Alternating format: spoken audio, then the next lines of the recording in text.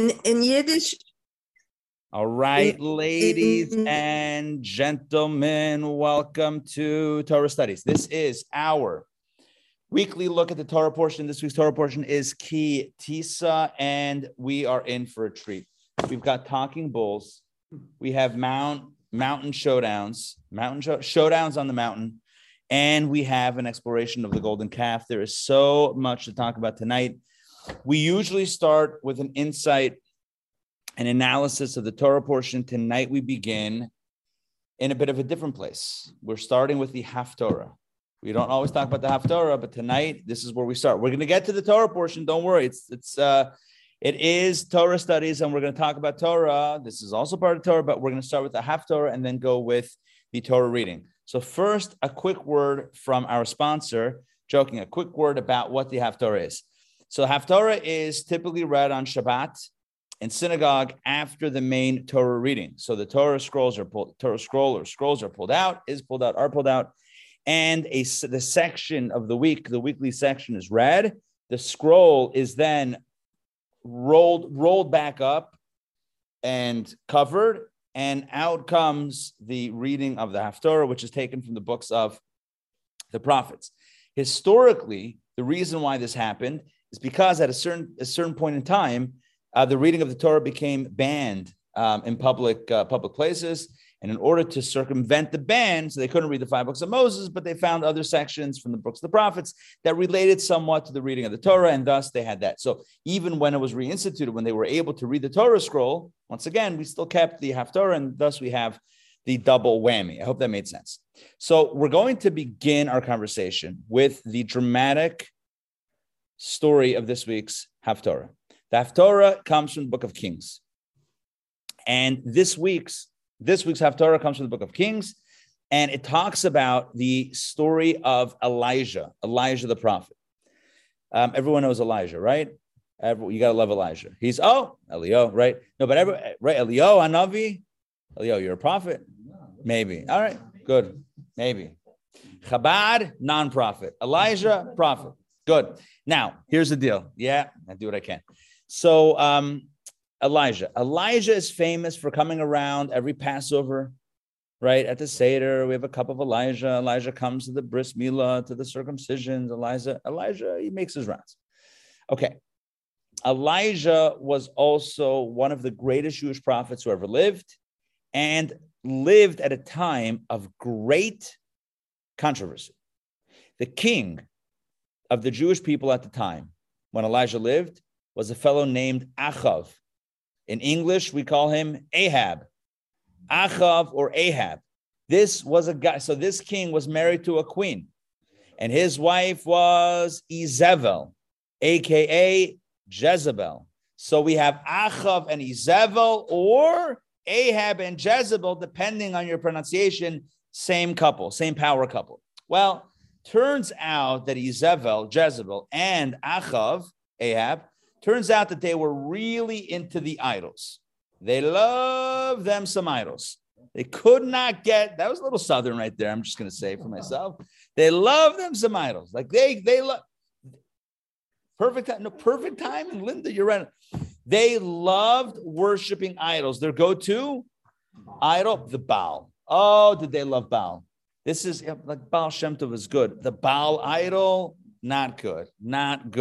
The Baal idol was all sorts of corruption.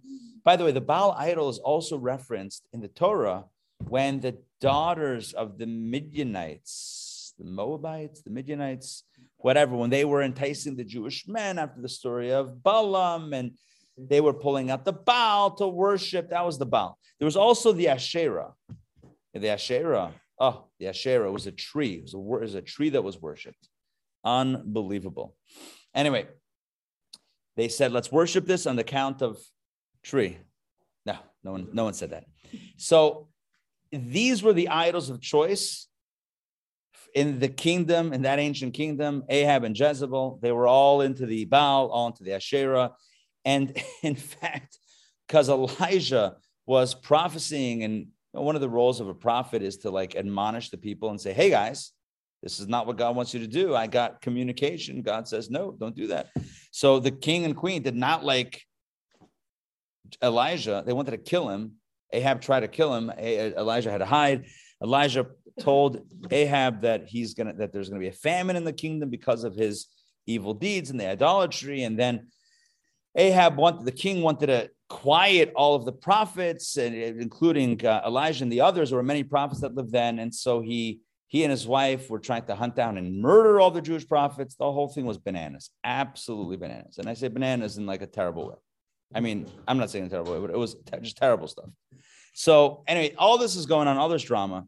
And at a certain point in time, Elijah challenges the king to a showdown, just an old-fashioned idol showdown. And he says like this, basically says that I'm speaking on behalf of God, the Jewish God, monotheism. You're speaking on behalf, you're into idols, you got all this stuff, all this Baba Mises. Let's have a showdown. We'll go into the mountain, Mount Carmel. Let's go. We'll go to the mountain. You bring your prophets, I'll come, I'll represent. You bring all the spiritualists of the Baal, I'll represent Hashem, and we're going to do a contest. Let's read how this contest unfolds. So open up your booklets to the Ki Tisa reading. If you have the book, if you have the booklets, either way, it's good. We're on page 97. 97. I'm going to share my screen and we're going to read this. I'm going to read this inside because there's a lot of verses and I feel too guilty assigning this to anybody. Like, oh, hey, read all this. Sure. Okay. So I'll do it. No guilt. All right. This comes from the book of Kings. As you can see, book of Kings. What is this weird shape? Chapter 18, verse 21 through 29. All right. And Elijah drew near to all the people. Elijah approaches the peeps and said, until when are you hopping between two ideas? Stop hopping. That's kind of like, how long are you going to sit on the fence? How long will you dance at two weddings? That's all that good stuff. Yeah. If the Lord is God, go after him. And if the Baal, then go after him. In other words, it's almost like he's saying, you know what, just choose, just make a choice. Even if it's the idol, he's telling the people, you're living a double life. So you you worship God, and then like in your spare time, you also get a little Baal action going. It's like, all right, let's make a choice. It's even better sometimes if you just choose the Baal and just, instead of living a double life. You can't really say that, but that's kind of what he's saying. All right, and the people did not answer him a word. I guess clearly he had struck a chord, so they're not answering. Verse 22, and Elijah spoke to the people. I remained a prophet to God by myself. In other words, I'm the only guy left. And the prophets of the Baal are 450 men. And let them give us 2 bulls. In other words, let the Baal people choose 2 bulls. Let them choose 1 bull for themselves and cut it up and place it on the wood. But fire they shall not put, and I will prepare 1 bull, and I will put it on the wood. The fire will I not place. I don't know why they translate will I not place. Who does that? Who speaks like that? Yeah. Right? I will not place the fire. Basically, what's happening, just set this up. They're creating altars, right? They're creating altars, putting the wood, putting the animal, but no fire. And they're going to pray. This is the contest. They're going to pray, and whoever could bring down miraculously the fire, that's how we know who it is. All right, let's jump in. And you will call, this is all Elijah's conception of what this showdown is going to look like. And you will call in the name of your deity, and I will call in the name of Hashem, and it will be the God that will answer with fire. He is God. In other words, whichever animal goes up in fire, that's the one that's legit. And all the people answered and said, the thing is good. Now suddenly they speak. He says, guys, choose a path. You want the Baal, you want Hashem. And they're like, they're not saying anything. Then he's like, we'll do a contest. Oh, we love the contest. Everyone loves a good contest. First reality show in history. All right, here, pay-per-view. Here we go. Let's continue. Verse 26. Verse 25. And Elijah said to the prophets of the Baal, choose for yourselves 1 bull and prepare it first. He lets them go first.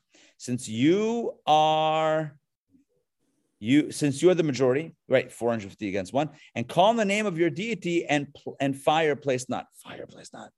Okay, don't put the fire. They took the bull that he gave them, and prepared it. And they called the name of the Baal from the morning until noon, saying, "Oh, Baal, answer us." But there was no voice and no answer, and they hopped on the altar that they had made. And it was at noon that Elijah scoffed at them, and he said he was mocking them. Listen to this, so sarcastic.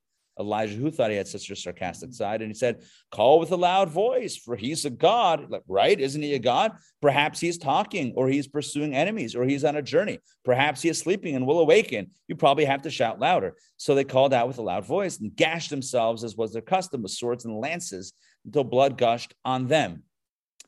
Yeah.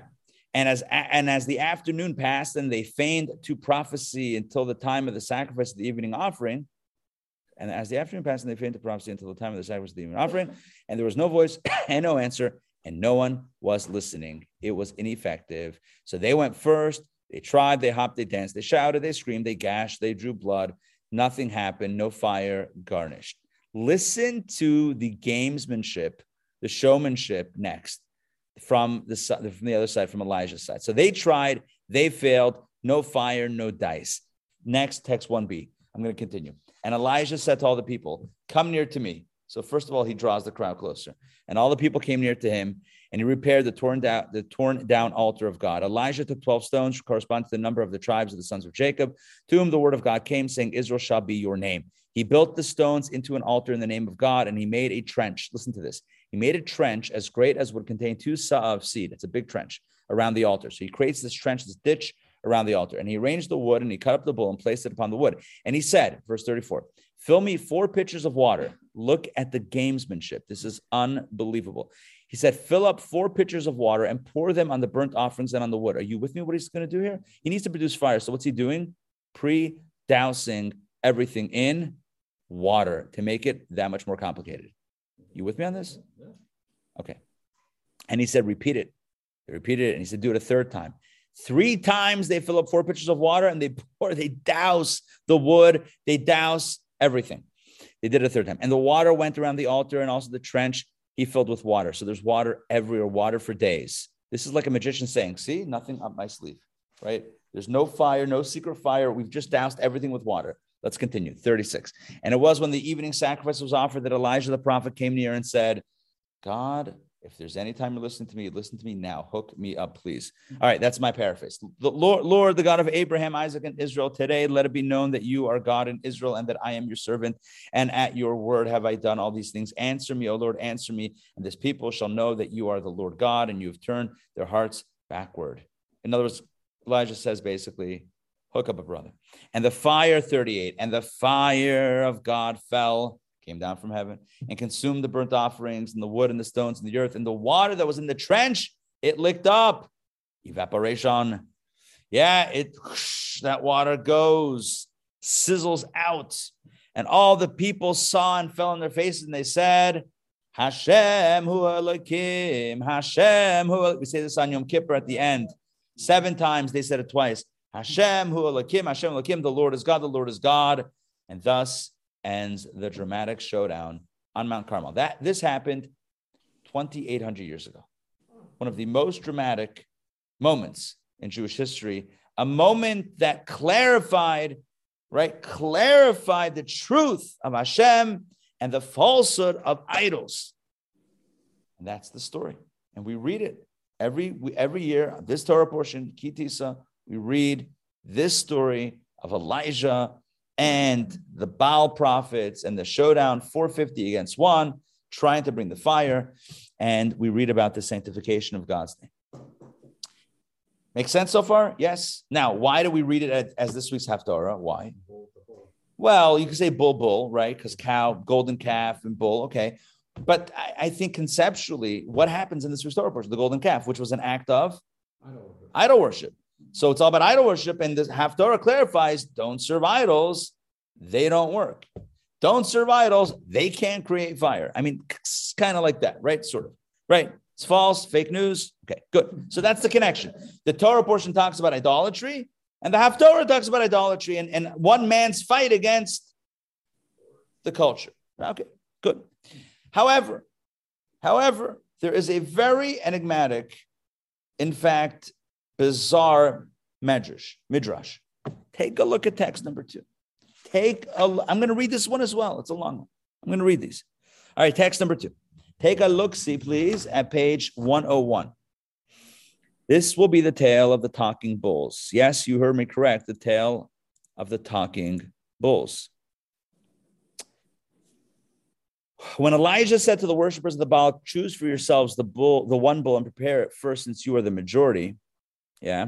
The 450 prophets of the Baal. Oh, and the 450 prophets of the Asherah, who were not involved necessarily in this showdown, but there were 450 prophets of the Asherah. That was the tree worshipers. They gathered to take a bull, but they were unable to move it from its place. Imagine that. They were trying to take up. They're like, oh, hey, we found the bull. Can't schlep a bull, right? You can't move a bull that doesn't want to be moved, apparently. So what did Elijah do? Listen to this. What did Elijah do? He said to the prophets, choose 2 twin bulls who pasture together and cast lots on them, one for God, one for the Baal. Okay? So instead of choosing one bull that doesn't want to move, choose 2 bulls that are twin bulls, and then draw the lottery. And the lottery should say Lashem, like one for God, one for the Baal. That's it. All right, well, let's continue. The prophets of the Baal did so, choosing one bull for themselves and one for Elijah. So they assigned this one for the Baal, this one for Elijah. Elijah's bull followed Elijah readily. Well, that was easy. But the prophets of the Baal and Asherah were unable to move theirs. Again, they were still unable to move this bull. It was a new bull now, but they weren't able to move it until Elijah told it to go with them. So Elijah's like, hey, bull, we got to get the show on the road. I got this. We got this. We got the, no bull, right? We got the, right? We got this, the bleachers set up. Everyone's waiting. Like, we got the show. We got the cameras. We got the lights. Let's make this happen. So Elijah said, no, let's go. The bull responded to him, talking bulls. The bull responded to him, my fellow bull and I came from one womb. You with me? You see what's going on here? This bull that was assigned to the Baal says, hey, let me break this down for you, Elijah. This is why I'm upset. I'm not moving, and here's why. Because this other bull and I, we were from the same womb, from the same cow, and we pastured in the same fields. Now he goes up as God's sacrifice, and God's name will be sanctified through him. Why must I go as a sacrifice to the Baal and anger my creator? He's got the good deal. We were twins. Why is he going to go to Hashem and I go for idols? It's not fair. That's not fair. This is the kvetching bull, the complaining bull, the kvetching bull, a new production on Broadway by the Midrash. Elijah responded, bull. Look, bullitchke, bull, kleinike, bullitchke, little bull. Do not worry. Bull. It's in Hebrew. It's power, bull. Do not worry. Go with them. He's counseling. I don't know what he's talking and the bull through this moment of anxiety. He says, bull, don't worry. Go with them so that they will not have an excuse for why their sacrifice was not accepted. In other words, if you don't go, then they're going to say, well, show's over. We don't have a bull. She's like, no, don't. You got to go. Don't worry. You got to go. And then he says, this is the line. This is going to be the whole class today. The whole class. This is Elijah to the bull. Elijah is speaking to the bull, and that's the main idea of this class. Elijah's words to a talking bull. All right. Just as God's name will be sanctified by God accepting your fellow bull, your twin bull from me, his name will be also sanctified by the Baal not accepting you as a sacrifice. Although there's a lot of brackets there, but I'm just going to say without the brackets, just like God's name is going to be sacrificed through him, it'll also be sacrifice. Just as God's name will be sanctified through him, it'll also be sanctified through you. So you're wondering, you're upset. You got the short end of the deal, whatever the expression is. Raw deal. You got the short end of the stick and the raw deal at the same time. You're going to say, he got my twin brother bull. He's being offered as a sacrifice to Hashem. And me, I got to go to the idol worshipers. Are you kidding me? Right? Can we do a redo over here with this lottery situation? A recount. Yeah, let's do this again. Like, can we choose another bull here? So Elijah says to him, don't worry. Take it easy. Hashem's name will be sanctified through him and through you. The bull responded, it's not over yet. More dialogue. The bull responded, if this is your advice, then I swear that I will not move from here until you give me over to them. In other words, I hear you. I still don't like it. If you really insist, and if you hand me over to them, then I'll go. Thereupon, I would say Elijah handed the bull to the prophets of the Baal and Asherah, and thus the bull went on his way. And that's what happened. So I'm going to ask, oh, by the way, there's another text here that I don't know if I want to read. Text 3, the Radvaz. Maybe we should read it. Maybe. The Radvaz explains, the Radvaz was a really great scholar. Radvaz explains the bulls weren't actually talking, but it's kind of like a behind the scenes analysis of what was going on spiritually at that time. Not that the bull was actually talking, but that the energy of the bull was not feeling great about going toward the Baal. And here's how he explains it. It is known that every person, every animal, every tree, every stalk of grain has a life-giving spiritual energy and a personal ministering angel in heaven. Kind of aligns with our meditation from Sinai class. Anyway, about the spiritual energy within everything. This bull's ministering angel, right, the one that was slaughtered for the Baal, went to Elijah and said, we are two bulls that came from the same womb and ate from the same trough. Why give the prophet of the Baal and the Asherah the right to choose one to serve as creator and one to anger his creator? It's not fair. What proves so? So it's the angel that went to Elijah, not really the bull that spoke, but the energy of the bull, the soul of the bull. Okay, fine. Maybe that's better. What proves this interpretation of the Medrash? The fact that the bull speaking understands that his fellow will be sanctifying God's name, and the fact that he understands Elijah's argument of his own potential for sanctifying God's name. A bull does not understand these concepts. Clearly, it is the bull's ministering angel speaking and not the actual bull. So that's what the Ravah says. Either way, I think this text is here just that we're not like so bothered by talking bulls that we can't follow the rest of the class. If you don't want to think about a talking bull, think about the energy, the soul of the bull. Either way, this is the dialogue, the behind-the-scenes dialogue. Right? Just to be very clear here. Elijah says, once and for all, we're going to prove that Hashem is legit and idols are false. So the way we're going to do this is we're going to have a showdown on Mount Carmel. Top of the mountain, everyone's going to gather, 450 prophets and me. They're going to bring a bull. I'm going to bring a bull. Everything's going to be ready there and here. No fire. Whoever can elicit the fire from on high is the one who's legit. They try, they fail. He tries, he succeeds. And thus it's proven. The bull that had to go on that side, the side of the Baal, was not happy until Elijah said, don't worry, you're going to sanctify God's name. And now my question is, how did the bull sanctify God's name? What does it mean? At the end of the day, the bull was being offered, was being brought in by the Baal people. Think about it, right? At the end of the day, they were still, they were still involved with that bull. So, right, the Baal bull was still had a negative connotation. Yeah, Elijah's bull was going to prove that Hashem is legit. And their bull not working, I guess, the fire not working was going to prove that it wasn't legit. But still, that bull was chosen for the idol worshipers. You can kind of relate to the bull's frustration. A little bit, no? Yeah. Bull could be frustrated. I think it's fair. He's like second fiddle to the other bull. He's still second fiddle. Right? That's the question. The question is, at the end of the day, yeah, he's like, no, Hashem, you're also going to sanctify God's name. The fact that it's not going to work is going to sanctify God's name. The bull's like, I don't know. It still feels like I got the raw end of the deal. You would imagine. I gotta die anyway. Huh? Gotta die anyway, right? All right. But like, it still feels like it's second fiddle. So what was Elijah's real answer? To understand this is the question in the Haftarah. To really understand this, the depth of what Elijah was saying and the depth of the demonstration on Mount Carmel, we need to go back to our Torah portion, which talks about the sin of the golden calf. And we're going to ask the famous question that everybody asks, which is, how could they have committed this sin? How could they?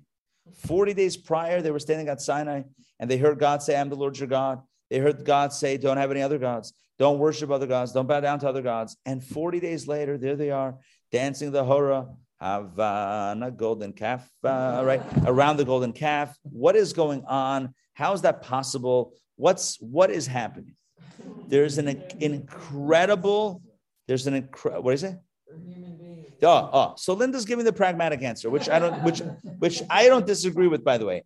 And Linda's saying they're human beings. By the way, I agree with that. In fact, sometimes I tell people, I'm like, my only question, I also have a question. My question is, why did it take 40 days? Right? I mean, like, we know how we are. We're like inspired one day, the next day it's like, yeah, whatever. Right? So it's like, yesterday I was so inspired. Oh, well, good for yesterday. But like, it happens. That's how life is. Huh? And then I had to take a nap. They're like, all right, it is what it is. But But the Talmud gives another answer. Talmud gives a very interesting answer. This is going to be a super trippy answer. You know what, Elio? You up to reading? I'm not the reader. All right, but read it nice and loud. I'm going to pull it up on the screen. This is 104. Okay, this is a key text. This is a key text, and it's super trippy. Okay. All right, go for it. What is that? The Jewish people at that time were not really capable of committing that deed, namely the sin of the golden calf. As the verse states, who would give that they had such a heart as this always to fear me and keep all my commandments, that it might be good for them and for their children forever. Just to point out that verse from Deuteronomy, who would give that they, that's one of those translations that you could read that 1,000 times and the verse will still not make sense in the translation. What it means is that based on the experience at Sinai, it should have been that the people would always fear God and do the commandments forever. It should have the inspiration should have lasted. Continue, please. Why then did they commit this sin? So that when the Jewish people sin as a whole, we can tell them, look at the community who sinned with the golden calf. Interesting. The Talmud says, how could the Talmud makes a statement. The Talmud opens with a statement. The Jewish people were not really capable of the sin of the golden calf. So then how did it happen? It happened in order to give the Jewish people a role model, so that if the Jewish people sin as a whole, we can tell them, look at the community who sinned with the golden calf. In other words, really two levels. There's multiple levels of understanding. That's what the Talmud says. What does it mean? I'm going to give you multiple angles on this. One angle is that you can tell a community or even an individual who sins, say, look, you feel bad about your sin. Okay, sure. But you have to also, you got to cut yourself some slack also because, sin is normal. It's not, even the Jewish people then sinned, right? Even they sinned then, even right after hearing God's word, right after Sinai. So it's normal and it's okay. See, part of this what could be a stigma is like, I did something really bad. I'm terrible. I'm horrible. I'm a monster. And then that just compounds it. But knowing that it's normal and then getting over it, not in a way of like, I sinned, like no big deal, but okay, I sinned, let me fix it. But at least I don't beat myself up to the point that I can't recover from that. Right? So that is helpful. Does that make sense? Yeah.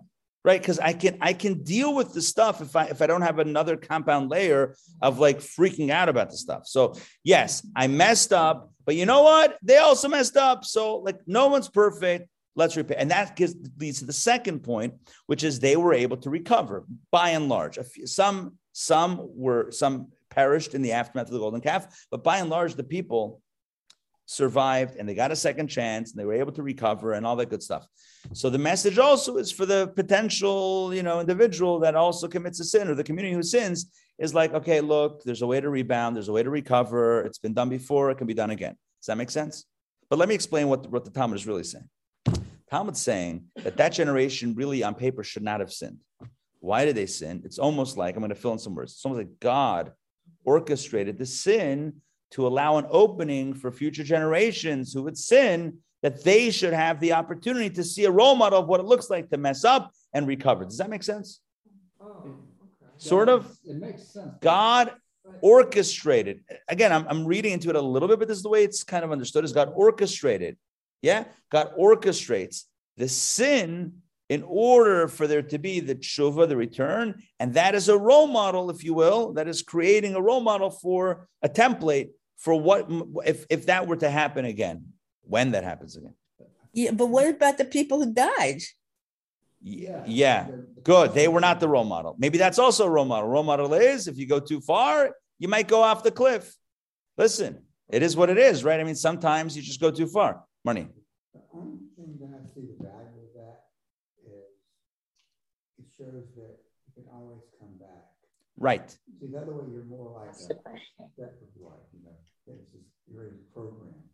Right. So Marnine is saying that the value in this is to show that you can come back, which is good. In other words, it's good to know that others have been able to recover from this mistake in the past. If you see someone who was in your predicament, facing your challenge, and they were able to overcome, good, it gives you hope. I can also overcome, right? Makes sense, right? Human psychology. So Hashem almost creates a situation of sin and recovery so that we should have that as a template and as a role model for all future times. Yeah, hold on one second. Yeah. I would just emphasize also what somebody else said. It seems this to be punished for it. We're still being punished. I mean, that's the big sin. You're saying we're still getting punished. I don't know. Life is pretty decent. But overall, I'm not feeling it. I'm just saying. Life is pretty what? I know. Decent. I know that could be right. I mean, right now with black and white cookies, I feel like we're blessed. Yeah. And it also seems like that takes away free will. If Hashem commanded it, saying you're going to descend. Yeah. Good. Can't hear those. Elioza, I'm going to repeat the questions. I'll repeat the question. Elio's asking if this is the case that God is orchestrating this in order to create the template for error and correction. Well, that sounds like free choice was sapped from them. But that's what really the Talmud is saying. I don't know how else to read that. The Talmud is saying they shouldn't have sinned. So why did they? To open up a path for future for others. I mean, that's literally what it says. Listen, I don't know that I have to justify it. I just feel like I'm presenting a Talmudic statement. So you can take it for what it is. We still have a lot more to traverse with this. But yeah, Richard. Quick question. Did this template not be formed with Adam and Eve, the fall and the recovery? Yeah, in fact, the commentaries point out that these stories parallel each other. One universal and one particular, right? The story of Adam and Eve is for all humanity, and for Golden Calf is a Jewish story. Right. So maybe we need two origin stories. It works. Two who stories? Huh? Universal and particulars. Yeah. I don't. Yeah. It's a good point. I don't hear it as a question. I hear it as a parallel story. But here's the deal. Take a look at Rashi 4b. Take a look at Rashi, page 105. And I'm going to read Rashi. It's a very short little Rashi, little itty bitty Rashi. He says the sin was mandated by God. It's not even me who's reading into it. It's literally Rashi. Turns out Rashi says this very clearly. Rashi says that the sin was mandated by God. Mandated by God. That means free choice was taken away. There's no other way to read that. To give people the opportunity to do tshuva. So why would God give? So the simple way of understanding it. So I want to give you now two ways of understanding this Rashi. You ready? So we had a few different ideas, but now I'm going to give you two more ways of understanding Rashi. I'm going to keep it up here on the screen and keep it in front of you for a second. The sin was, I'm going to read this again. The sin was mandated by God. The sin of the golden calf was mandated by God to give people the opportunity to do tshuva. One way of understanding that is, as I've been saying, is to give people in the future the opportunity to do tshuva. If we don't open up that path, no one else can walk down on it. And I understand Adam and Eve, but a particular Jewish path, Torah, Mitzvot, 613. So how do we know that we have the opportunity to do tshuva, to recover, to come back after hitting bottom? How do we know that that's possible? So this is the story. This is our template. This is like how we know that it's possible, because look at them. They messed up severely and they came back. But not everybody who messes up severely comes back. And that happened in that story as well. Not everybody came back. Right. But it's possible. Under the right circumstances, it's possible. It's not necessarily just because one hits a bottom doesn't mean that they're done forever. There's still a chance. Now, there's a lot of it is the work, a lot of it is circumstance. There's a lot of factors. But the point is, this story of golden calf in this Torah portion opens up a door, opens up a window, opens up a perspective that perhaps otherwise is not seen. I'm just making sure that everybody's muted as long as we're not taking questions, just so it's not noise in the background. So again, it's the idea of opening up a door, a pathway for others to be able to walk down knowing that there's a role model who did it before or others who did it before. That's one way of understanding it. But I want to share with you another way of understanding it. And this is the way that the Rebbe advocates understanding this Rashi. And I'm going to read it one more time, right here, text 4b. The sin was mandated by God to give people the opportunity to do tshuva, not only future generations, but to give those people the opportunity to do tshuva. In other words, there's a famous idea that when we do tshuva, when we come back, when we return, we can go higher than had we never strayed, right? Coming back after straying could be even a greater experience than having never strayed before. Yeah. Something said about the person who does teshuvah is at a higher level than the Talmud says, but makim shabali tshuva aydim ain't tzadikim mamad sham. In the place, in the right, exactly, in the place where what's going on over here? In the place where Bali Tshuva stand, those that have returned stand, not even perfect tzaddikim can stand there. Why? Because, well, we're gonna define the why in a second. So before we get to the why, let's understand this. That the Talmud is saying, what Rashi is saying is that the sin was mandated by God to give the people an opportunity to do tshuva. They couldn't attain the status of a returnee having not strayed. They couldn't be rebounders had they not hit the ground, had they not hit the floor. So you have to hit the floor, you have to hit bottom before you can climb back up. So that's why God orchestrated the sin in order to allow them the opportunity to bounce back from sin. Paul, jump in. Okay, but when Hashem sees what the people have done, he says to Moses, I'm going to annihilate them. Right. So if that's contradictory, if the sin was mandated by Hashem, why would Hashem say, look what they're doing, I'm going to annihilate them? God wanted, it's a great question, but one thing is for sure, the Talmud knew all those verses also. And the Talmud also knows that Moses is the one who pushed to open that door. So God wants to show us the template of how it's going to happen. Just because you hit bottom doesn't mean you're magically going to rebound. You have to fight for it because the door has to look like it's closed. God has to say, the door is closed. Don't even try to open it. And then the human being led by Moses has to push hard to throw that door open, which is what happens in the story. It's a great question. And the answer, I think the answer is, or one answer at least is, that's modeling the idea that it has to come from us. It can't come from outside. It can't come extrinsically. If we're the ones that mess up, the repair or the return has to come from us. It can't come from someone else saying, here it is, because that's not real recovery. Real recovery doesn't happen from somewhere else. Real recovery has to happen from inside. That's the only way it happens. Otherwise, it's not actually real. It's not authentic. Authentic has to come from the bottom up, not from the top down. So God can't say, oh, you messed up. Here's a golden path. That never fixed anything. It never fixed anything. God has to say, you know what? It's closed. That's what really makes it feel like bottom, right? It's closed. Don't even try to open the door. Never going to happen. It's not going to work. Anyway, we have to move on because we have so much to get to.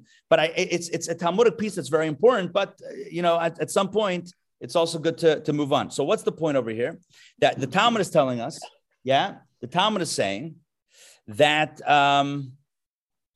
that God orchestrates essentially the sin of the golden calf to open up the path of tshuva. And as the Rebbe says, it's opening up not just for others to learn that tshuva is possible, that return is possible, but even for those individuals themselves, God puts them in a position of sin in order that they should experience the power of the rebound.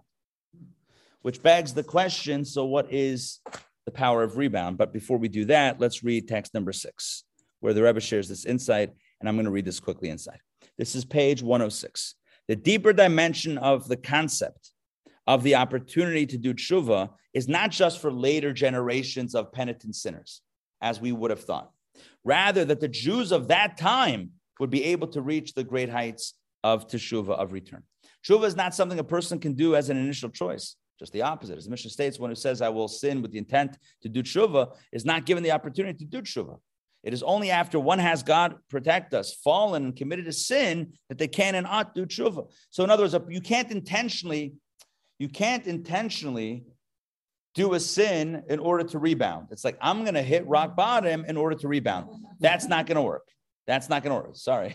That's darn. There goes the strategy, right? So it has to happen. So God orchestrates it where, sets them up and whatever it is in a way that they don't go into it thinking about the rebound. They just go into it thinking about the sin. And thus the sin is a real sin. We talked about the Sunday at Kabbalah Coffee. The sin is a real sin. The rebound is a real rebound. The bottom is a bottom. The up is the up. Everything is the extreme the way it needs to be. And that is the power of sin and teshuvah. So in other words, the people, had they not sinned, would be in a status of tzaddikim.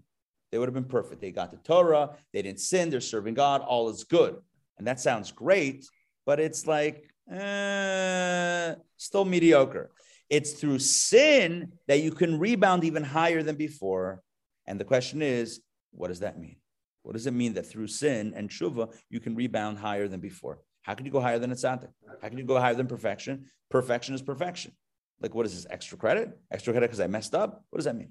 I want to share with you one way of understanding this. This is going to be very powerful, I think very powerful and very deep. Okay, Richard, do you want to jump in on something? Yeah, I do. I always heard, could be wrong, obviously, because it kind of goes against what you're saying, that God actually did give them a chance for tshuva, because right after the golden calf, the Mishkan was built. So he said, here's an opportunity. Don't sit and dwell on the fact that you made this horrific mistake. Here's an opportunity to correct it. Rather than sit around and mope about it, be depressed about it, here's an opportunity for you. I hear you. We got to move. But Paul was correct in the timeline of the story. Paul is correct. And in the immediate aftermath, God tells Moses, still on the mountain, go down, Lech Raid, go down. The people have sinned. I'm going to destroy them and rebuild from you. That's what God says in the immediate aftermath. You are also right that ultimately, after God promises that there's some path of rehabilitation, the path that God rolls out is the building of the tabernacle. Both are true, but in the immediate aftermath, God says nothing to talk about. There's no hope. There's no option. And that forces Moses to push the path. And that's what creates the real rebound. But I don't want to get stuck on this. We have to move on and discuss what is the power of the rebound. What is the power of the Baal Shuvah? And I'm going to explain it in a bit of a unique way. Typically, we speak about, because the passion of return is stronger than, like when you feel disconnected, you feel more inspired to be connected than if you were always connected. That's psychological and emotional angle on it. But I want to get into more of a spiritual angle, more of a divine angle. And hear me out for a second. Basically, we know the fundamental truth about Yiddishkeit, about Judaism, is the belief in Hashem Echad, in God is one. What does it mean, God is one? Even in the story of Elijah and the prophets of the Baal, what does it mean that they were arguing over idols or monotheism, idolatry or monotheism? What does it mean? That they believed, right? Achav and Izabel, Ahab and Jezebel and the others, they believed in multiple deities. And then Elijah and authentic Judaism believes in one. And so what is it, like golf? The lower the score, the better. It's like you believe in multiple. I believe in one. I'm better than you. Like, what does that even mean? So the true meaning of monotheism, Hashem Echad, is not just one God as opposed to many gods. It means that there's oneness in everything. There's only one reality, which means when we think about good and evil, these are not two different realities. In other religious doctrines, evil has its own force, a separate power. In Judaism, even evil is all part of the God squad. It's all hired by God, right? It's like it's a force that God creates to oppose and whatever. So everything is part of God's oneness. Everything is created by God intentionally. So just to very, very simply map this out. Something God creates and says, do this, right? God says, I'm creating this, do it. Some things God creates and says, I'm creating this, don't do it, right? God says this, engage in this, don't engage in. Which means that some things have a positive purpose and some things have a negative purpose. But let me state this a little bit differently. Some things' purpose is realized by engaging with it, and some things, its purpose is realized by negating it or by not engaging.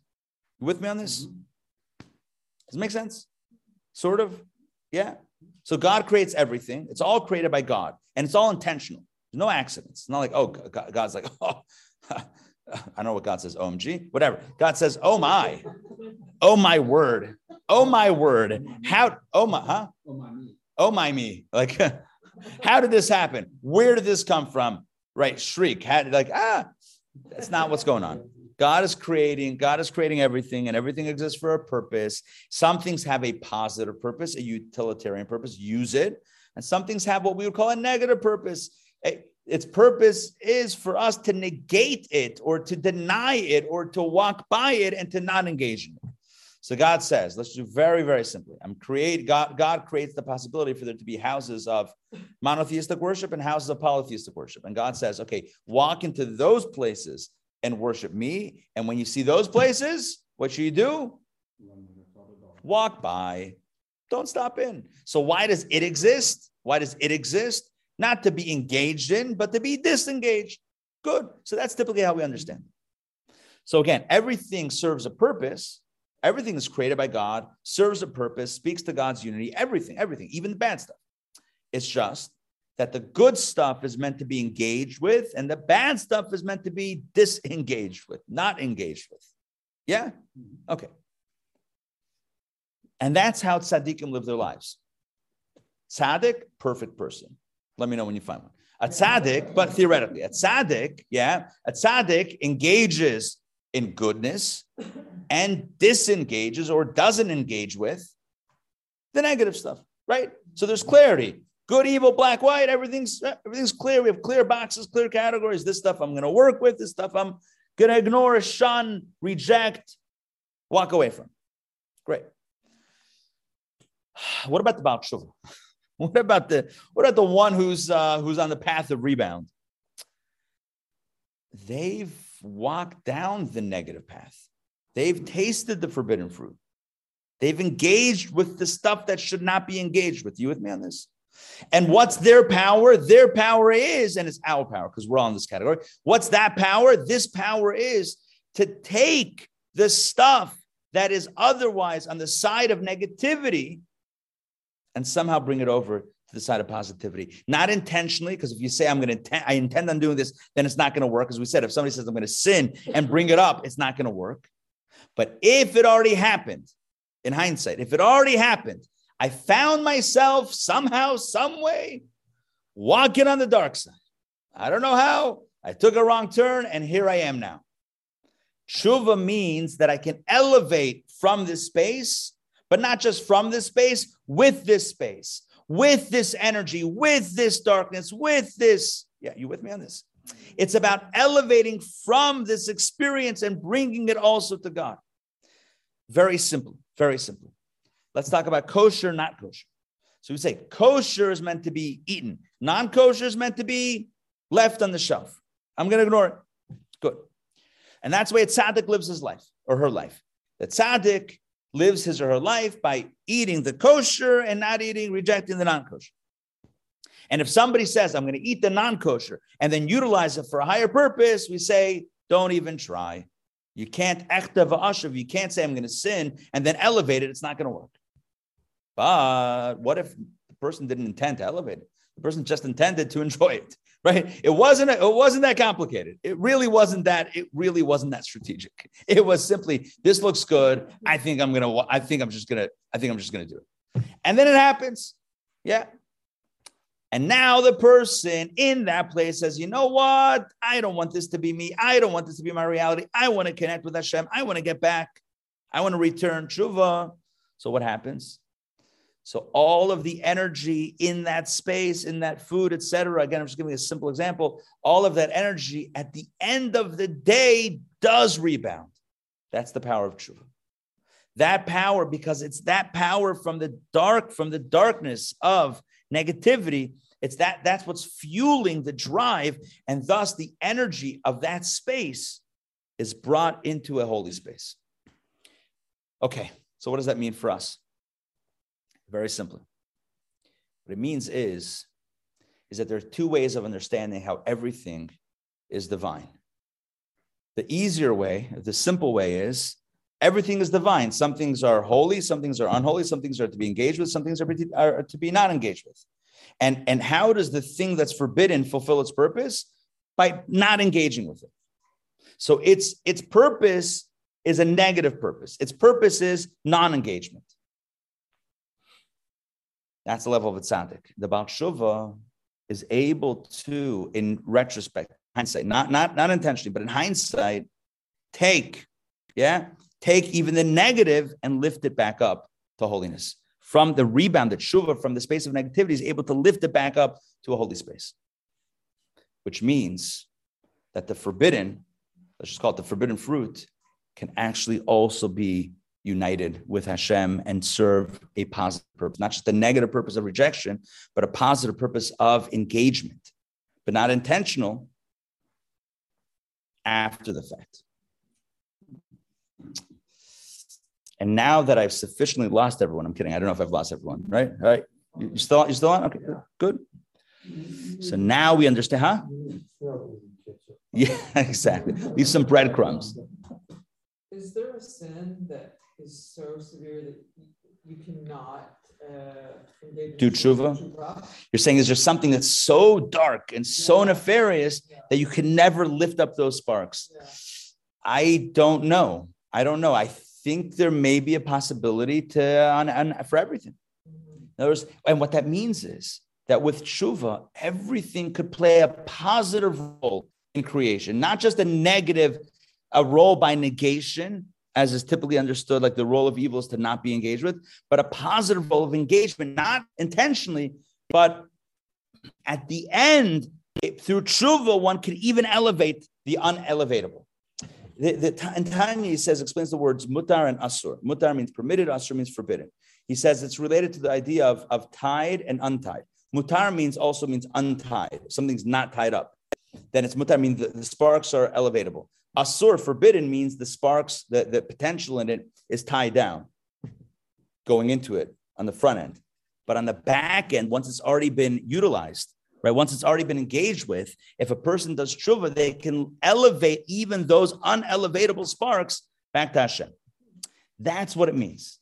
So I want to read to you this text. This is text 8. One text that will share this idea and hopefully clarify it. And then we're going to get back to the bulls and the conversation between the bull and Elijah. And this is a tremendous lesson, which we'll see in a moment. Text number 8. There are two ways of understanding God's unity. In other words, the oneness of God, how God is one with everything.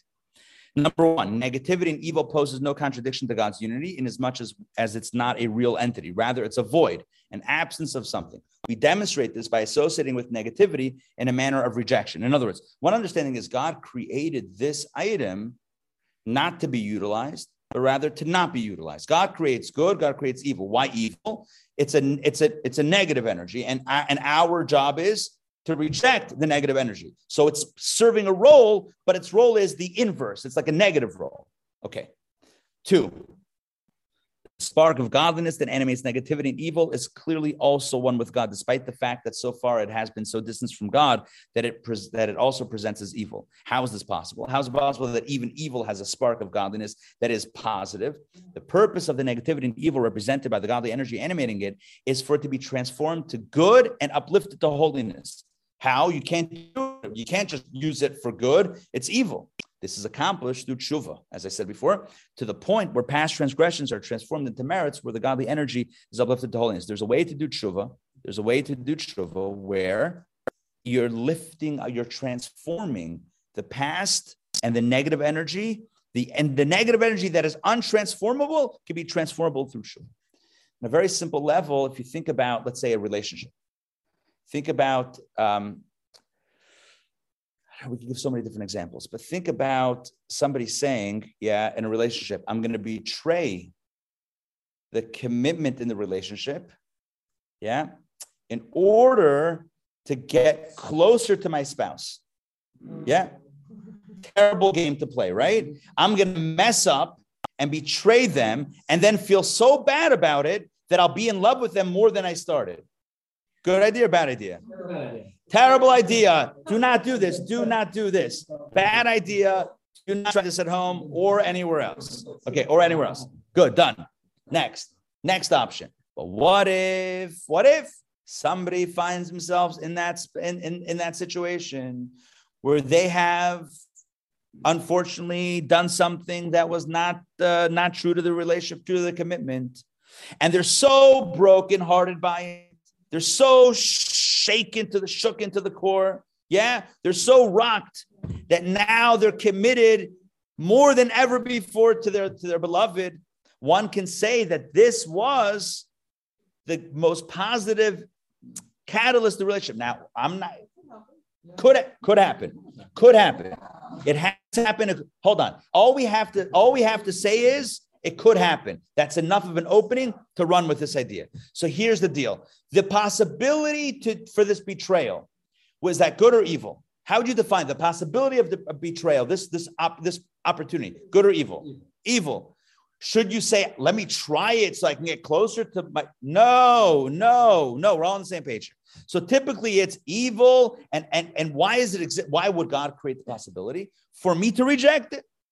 It doesn't exist for a positive purpose. It's negative. And my role vis-a-vis it is to say, not going to happen, not happening, out, forget about it, not going to do it. That's the perspective. That's the perspective one. But if you think about it from this perspective, that there's a difference between good and evil, because the good is desirable, it's positive, and the negative is negative, and it serves an unpurpose, not a purpose, an unpurposed purpose.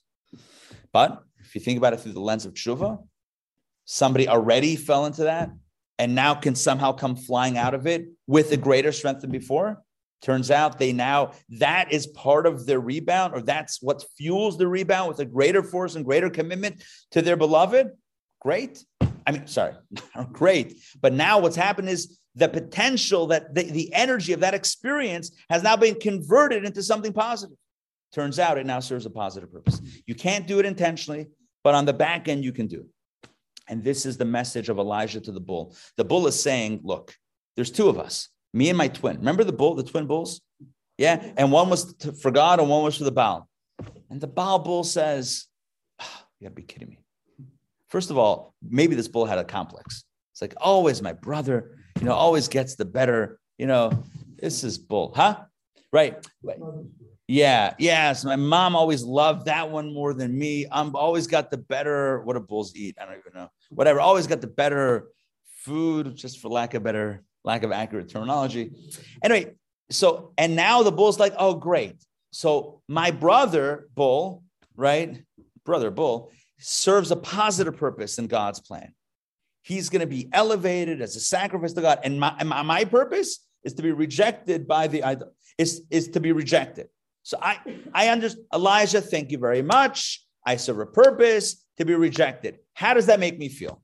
I exist in this world so that everyone walks by and says, ew, no, thank you. Thank you very much. This is not called equal purpose. That serves a positive purpose. And I serve rejection purpose. That doesn't feel good, right? You exist. God created you. God, there's a purpose. You're here for a purpose. So what's my purpose? What do I do? Oh, no. Everyone walks by you and like says, ew, and walks away and runs away. Thank you. Lovely. But that's not what Elijah says. Elijah says to the bull, you serve a positive purpose, not just a negative purpose, not an anti-purpose purpose. You serve a positive purpose. And what is it? When everyone sees, when the people knew this, the people knew that when Elijah said to them, choose between God and the Baal, the people were still, they were quiet. That means that part of them is like, I don't know, maybe the Baal. Maybe we like the Baal. And so the people were aligned with the Baal on some level. He says, how long are you going to dance at two weddings? So they were like here and there. The people saw that the prophets of the Baal could not summon the fire. What did they say? Hashem hu Elokim. God is God. That was the tshuva. That was them realizing. And the power of Hashem hu Elokim, Hashem, the clarity that they had was produced because of their previous ambivalence. Are you with me? The power of their conviction was born of their previous confusion, which means that the bull, the other bull, the opposing bull turned out to be the greatest force, part of the great force of the rebound. And so Elijah says to the bull, Bulichka, Bulala, says Bubala Bulichka. Says, little bull, you have nothing to worry about. Your purpose is not simply rejection. Your purpose is inspiration. You're not just existing to be rejected. You're existing to be inspiring, just like your brother bull. He's going to be inspiring that Hashem is real. You're inspiring that Hashem is real. Because there's the tshuva potential, the latent tshuva potential that lies even within the forces of evil. And this brings us to the takeaway of today's class. It's easy to tell ourselves that, or it's easy to, construct a worldview of, good and evil and right and wrong and, light and darkness. This is good. This is kosher. This is right. And this is bad. And this needs to be rejected. It's easy to create that construct in our minds.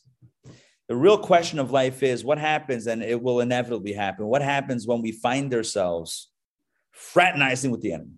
What happens then? It's like, oh my gosh, one day I wake up, wait a second, where am I? I don't remember getting here, but look where I am now. And I don't mean we don't know how we got there. We know very well how we got there, but I'm just being kind, right? And we wake up and like, oh, here I am. The question is, how do we view it then? Do we say that it's done, it's finished, we're over, we're done, we hit the bottom, we can't get back up? Or do we tell ourselves there is the possibility of rebounding? The Talmud says that God facilitated, God orchestrated the whole idea of the golden calf in order to give them and us, them then and us now, the path of tshuva. And what is the path of tshuva? It's the path of realizing the potential of the deepest, darkest, most embedded divine sparks, the divine sparks that are embedded in the lowest things, the things that otherwise should be totally rejected, but can be absolutely flipped for good in a process known as tshuva after we found ourselves in an undesirable place. And so this can be inspiring to us all, not to inspire us to intentionally commit some sort of negative act in order to realize the power of the rebound. That's a very bad idea. We would never tell a spouse, hey, you should try this, because there's nothing that solidifies your relationship like betraying it. That would never make sense. Right? But finding ourselves on the other side of the law, so to speak, right, can inspire us with this teaching, can inspire us to recognize the reason why we're here, why we're there. They're here, wherever we find ourselves. The reason is to bring the deepest sparks back up, is to achieve a greater connection to Hashem. That's why sin exists. And so, my friends, in life, there's two ways to look at things. Either that certain things are positive, certain things are negative, or that everything has a positive, that everything has potential. Even the circumstances of my shame, even they have purpose. Even my betrayal and my shame and my vice and all of this stuff, not excusing it, but once it's there, how do I can lift it up and bring a positivity? And so this is what I wrote in the general email today, the idea of post-traumatic growth. We know about PTSD, post-traumatic stress disorder. I think that's what it is, right? PTSD. But nowadays, psychologists are talking about PTG, post-traumatic growth, growing from trauma. How do I grow from trauma? When I realize that there are deep sparks even in this experience. And that's even the trauma that I self-impose, even the trauma that's born of my bad decisions. I can still elevate from them. I can still achieve a higher potential from these mistakes. And this is the lesson of the golden calf. This is the lesson that Elijah eloquently conveys to the bull of the Baal. And so, my friends, let the bull of the Baal remind us that there's nothing beyond repair. There's no opportunity that can't be elevated to God. And we don't, some opportunities we don't look for, but when they present themselves to us, the path is clear. Nothing should remain separate from God and from purpose. And this is divine unity. Thank you very much for joining me tonight for Torah studies. I hope this made sense. I hope this resonated. All right, now feel free to open up your mics. And thank you, Elio. Thank you, Elijah. Elijah. All right. Questions, comments. Jump in. Tshuva. Where somebody's already done the teshuvah, they've already done this great work, and then they fall again. Yeah. Like Elio's question is, what if somebody messed up, did the work in repairing it and returning, and then messes up again. There's a word for that. Human being, yeah. Life. Reality. Yeah, it's why we have Yom Kippur every year. It's why we say Tachnun, the prayer of penitence, every single day, twice a day. Because in case we thought we were scot-free in the morning, there's the afternoon to worry about, right? There's still more opportunities. I still have more energy. I can still do more, right? There's still more potential. Yeah. It's like the optimist, right? The optimist and the pessimist. What does the pessimist say? It can't get any worse. The optimist says, oh, yes, it can, right? Oh, yes, it can. Watch. Oh, yes. Yeah. So that's human. It's human.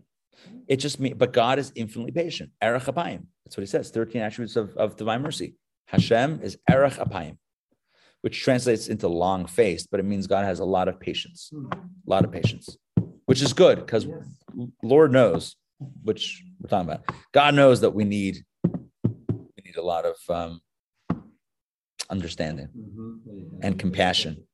If only we were so nice to others. Oh, that's another class.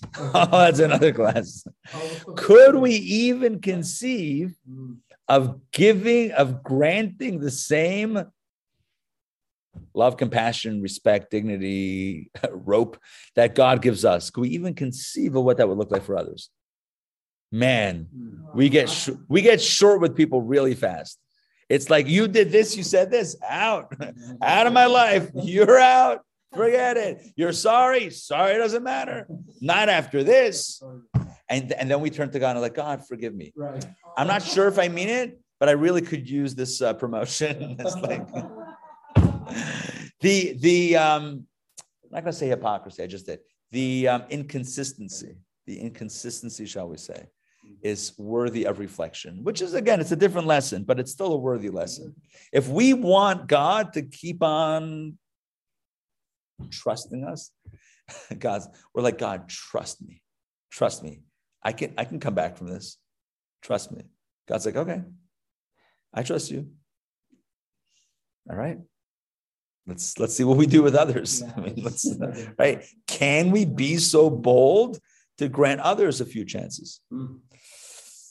We should. All right. Questions, comments? Sometimes, not always. Depends on the situation. Right.